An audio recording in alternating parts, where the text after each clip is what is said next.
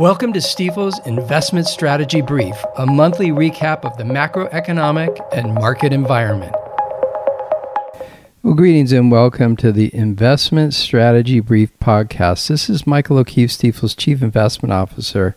And here in September 2023, I want to get into the following topic, and that is, does firmer inflation put soft landing at risk? So we're going to get into sort of recent inflation prints, what's going on with the economy, and ultimately how that all translates back to markets. And in fact, in some ways, those are the sort of the anchors of our focus recently. We've been focused on the economy, where things are going, whether we're experiencing a soft landing. We've been focused on inflation and what that will mean for Fed policy. And then finally, of course, focused on markets. On the equity side, that's about earnings, and on a related note, profit margins, CapEx. But also on the fixed income side, it's where are rates today, where are they headed? So let's jump into it first with the economy. So as we've talked about in a number of episodes, essentially there's been so much support provided into the system in the wake of the pandemic, a big increased money supply, the Fed balance sheet still much bigger than it was pre-pandemic.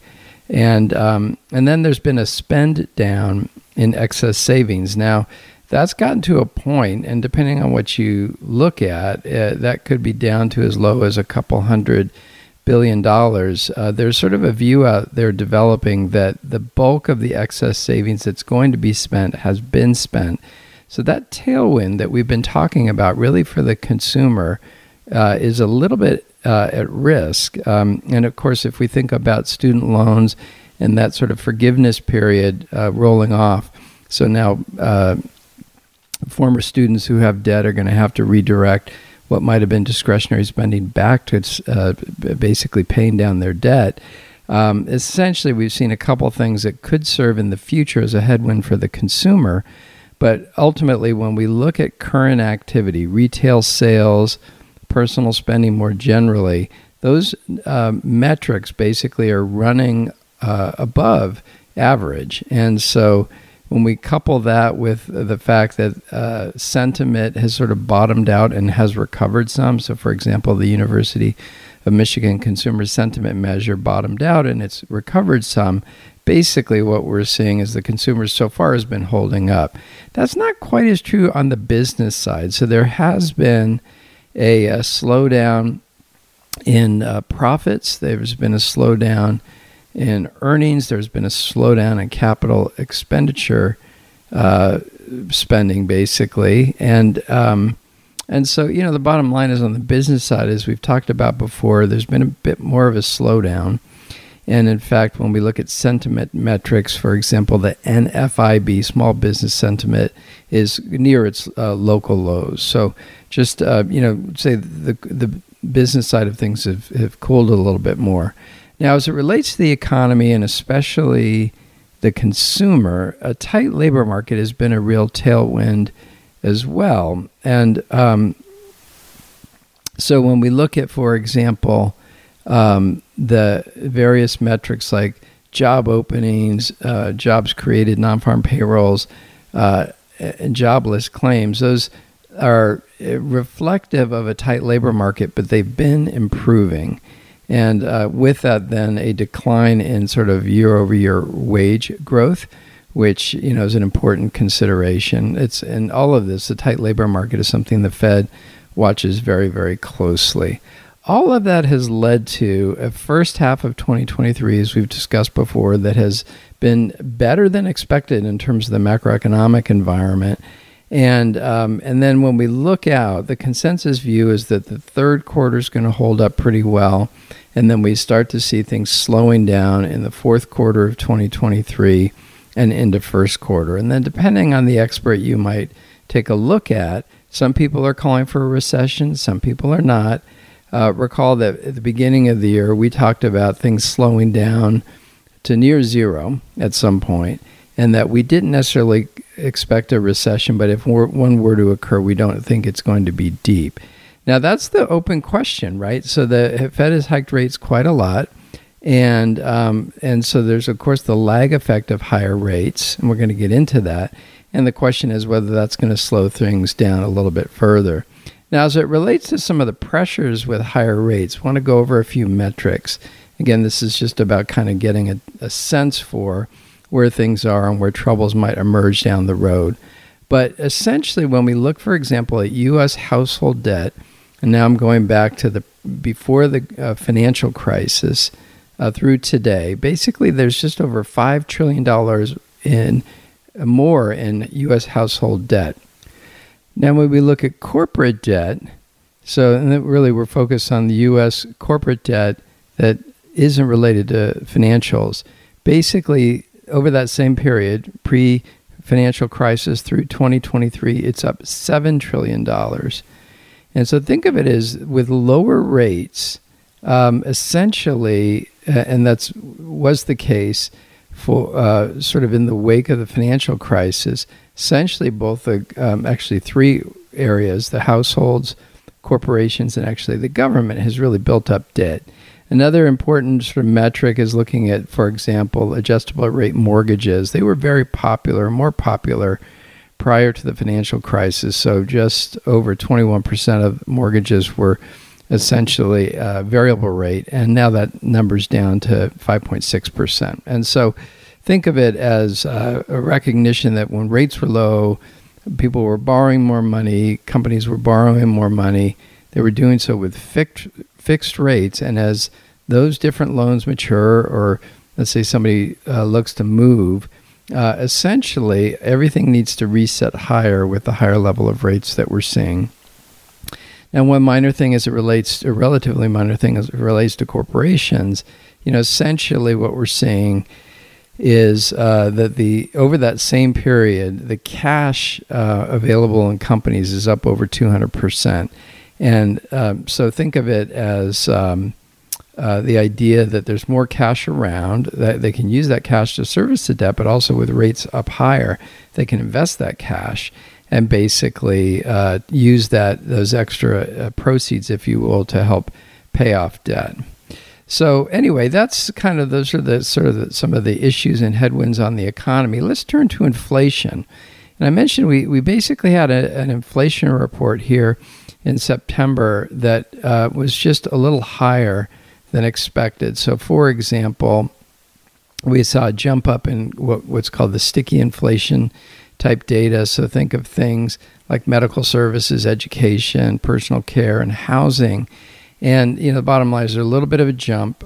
And when we look at things like inflation expectations, right now the investors see break-evens actually below 2% over the next year, and then in the 2.25% to 2.5% range over the next 5 or 10 years.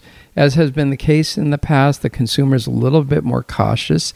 So the views out over the next year, for example, of the consumer are for inflation to be over 3% based on a University of Michigan survey. And then there's a Conference Board series that actually posts that number at 5.8%. So again, the consumer is a little bit more worried about inflation. And then in addition to that sticky inflation, just the more general CPI and actually the producer price index both came out in line with expectations, but the expectations were for a little bit of a bump up. The most notable kind of contributor to that was energy prices. Think about gas prices, for example, up quite a lot in the month of September, and that sort of, no pun intended, but fueled some firmer inflation. Now, it turns out, I happen to be recording this on Monday the 18th, as mentioned. Later this week, we have a Fed meeting. Right now, the market is seeing the Fed holding rates constant and is kind of skipping a hike for this next meeting. But again, we'll see how that plays out. In any event, the view for sure is that the Fed's expecting to keep rates higher for longer. Those higher rates, as we've discussed, are basically a headwind on the economy. Now, turning then finally to market performance. So we've talked a lot about this, but it's just generally been a good year for the stock market. So the S&P 500 is up a little over 17%. And that's driven to a good degree by the big tech stocks. So the New York Stock Exchange FANG Plus Index is up 73.5% over the same period. Again, this is year to date through this happens to be September 15th. And so, the bottom line is the growth-oriented side of the market has done pretty well. Value okay, but not as good. And so the value index, for example, the Russell 1000 value up over 5% year to date over that same period. And interestingly, an equal weighted S&P that sort of softens the impact of those big companies, especially the big tech companies, is also up about 5.5% year to date. So those bigger tech companies definitely have dominated, what people might think of it as a narrow market. And one sort of nuance, which we've talked about before, is the market did broaden out, meaning the broader participants in the market, or companies in the market, participated in stronger performance since around June 1st. And so what we're seeing from June 1st to September 15th is that cap-weighted index up 5.9, but that equal-weighted up still about 5.4. So not quite to the level of the cap-weighted index, but doing pretty well. And the idea with that is that there are now sort of a broader set of stocks that are performing a little bit better. When we look at valuation based on that cap-weighted S&P 500, as we talked about in the last episode, the market remains a little bit overvalued by historic standards. So when we're looking at 2024 earnings, we're seeing a PE ratio of about 18 times earnings for the current level of the market. And that is a little bit higher than long-term standards, or averages. But I will say this, that premium is calculated to be about 6%. But when we look at that equal weighted index, so think of it as essentially treating all stocks similarly, the market is actually still trading at about an 11% discount. And I've said that this in different ways, in different forms. The bottom line is what that tells us is that investors, there's opportunity basically to find good values in the stock market and invest as active managers typically do. Now, another thing I'll update is just to say that, hey, when we look at the momentum in the market, that first half versus the second half of the year, and we go back all the way to the 1950s, anytime the S&P 500 earned greater than 10% in the first half of the year, all but 3 of those years, the market ended the second half up. And so we're obviously waiting to see how things might unfold here in 2023, but that's something we've got an eye on. I will also say, interestingly, that the level of volatility this year has been dampened compared to historic levels and certainly compared to last year. So we do anticipate volatility moving higher, but it hasn't quite happened yet. Now, as I mentioned, earnings are a key thing. Profit margins are a key thing. The margins have declined some this year, and that's a little bit of a headwind.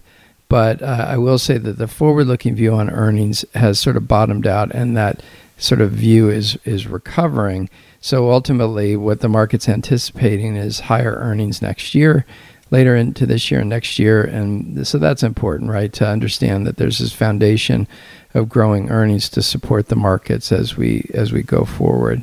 Now, I talked about the idea of higher rates a few moments ago, really as a headwind to the economy, a big buildup of debt, and as that debt gets reset, either matures and needs to be reissued, basically borrowers are having to pay higher rates. But that's also kind of a true situation on the investor side. So if we think about it from a market's perspective and what that might mean for the opportunities in fixed income, just to give you a sense of it, we go back prior to the financial crisis, the average for the decade prior to the financial crisis on the 10-year Treasury was 5%. After the financial crisis, for that subsequent decade, it averaged about 2%. And actually, during the pandemic, when the Fed actually lowered rates even further, the 10-year Treasury averaged about 1.2%. And the thing to understand is now when we look at the current shape of the yield curve and the level of the yield curve, the 10-year yield, Treasury yield is at about 4.3%. And that forward rate, so think of it as the 10-year expected 10 years from now, is up to 5%. And then in 20 years, it's expected to be about 4.5. So this is all translated to this idea that we are in a higher rate environment, a higher rate regime, if you will. And that's pretty important when we look at things like that treasury yield, and then on top of it, the spreads, the different areas of the market actually offer us that extra yield for taking on some risk. Things actually look pretty good. Essentially, we're seeing, all kinds of categories: high yield bonds, muni bonds, investment grade bonds, asset-backed securities, mortgage-backed securities, and treasuries. More purely, they're all operating at rates that are pretty close to or have hit their peak rates. And so rates look very, very attractive. Now, of course, one of the things we're monitoring is essentially credit strain. So we watch the consumer for delinquencies. We watch the filing of new bankruptcies on the corporate side. And what I would say is that we've seen a little bit of a tick up, but really back not even quite to the levels that were present before the pandemic. So again, we're not seeing anything widen out or look too troublesome. So that's a little update on the markets. Now I just want to sort of close out by talking about our approach to looking forward. We're going to continue to watch for the signposts for finding balance that we've talked about through the year. Things like the idea that the Fed and the markets come into better alignment in terms of views looking forward, things like a further softening labor market and improving earnings environment, and even hopefully some relief on the geopolitical side with the unfortunate war in Ukraine, for example, or some of the challenges going on in D.C. In D.C., for example, we're expecting the possibility, according to our chief strategist, Brian Gardner, our chief Washington policy strategist, Brian Gardner, the potential for a government shutdown later this month. We've got an impeachment thing happening of President Biden by the House. Basically, they're looking into that. And all kinds of other things that Brian has highlighted. Included in all that is sort of the geopolitical tensions of the U.S. and China and our relationship there, which we've talked about many times. So that's another thing that's in focus. I'll also mention, of course, that we did offer some updates on our long-term investment things like the Fourth Industrial Revolution, securing strategic resources, shifting demographics, the new consumer, and productive competition. And so those remain in focus as we look out for the longer term. We just remind our listeners to check out stifelinsights.com. It's a website we make available with the bulk of our client-approved work. And with that, I'm going to close out for this session. So again, what we see is a little bit firmer inflation. It does bring into question exactly where, to a good degree, where the Fed's going to take things. And so we'll keep an eye on that, both in the context of the economy, the further slowdown in the economy, and then the markets, both volatility, valuations, where rates are going, et cetera. Thank you so much for listening, and we'll catch you on the next one. Thanks for listening to Stifel's Investment Strategy Brief. Be sure to subscribe wherever you're listening to automatically receive each month's podcast in your feed.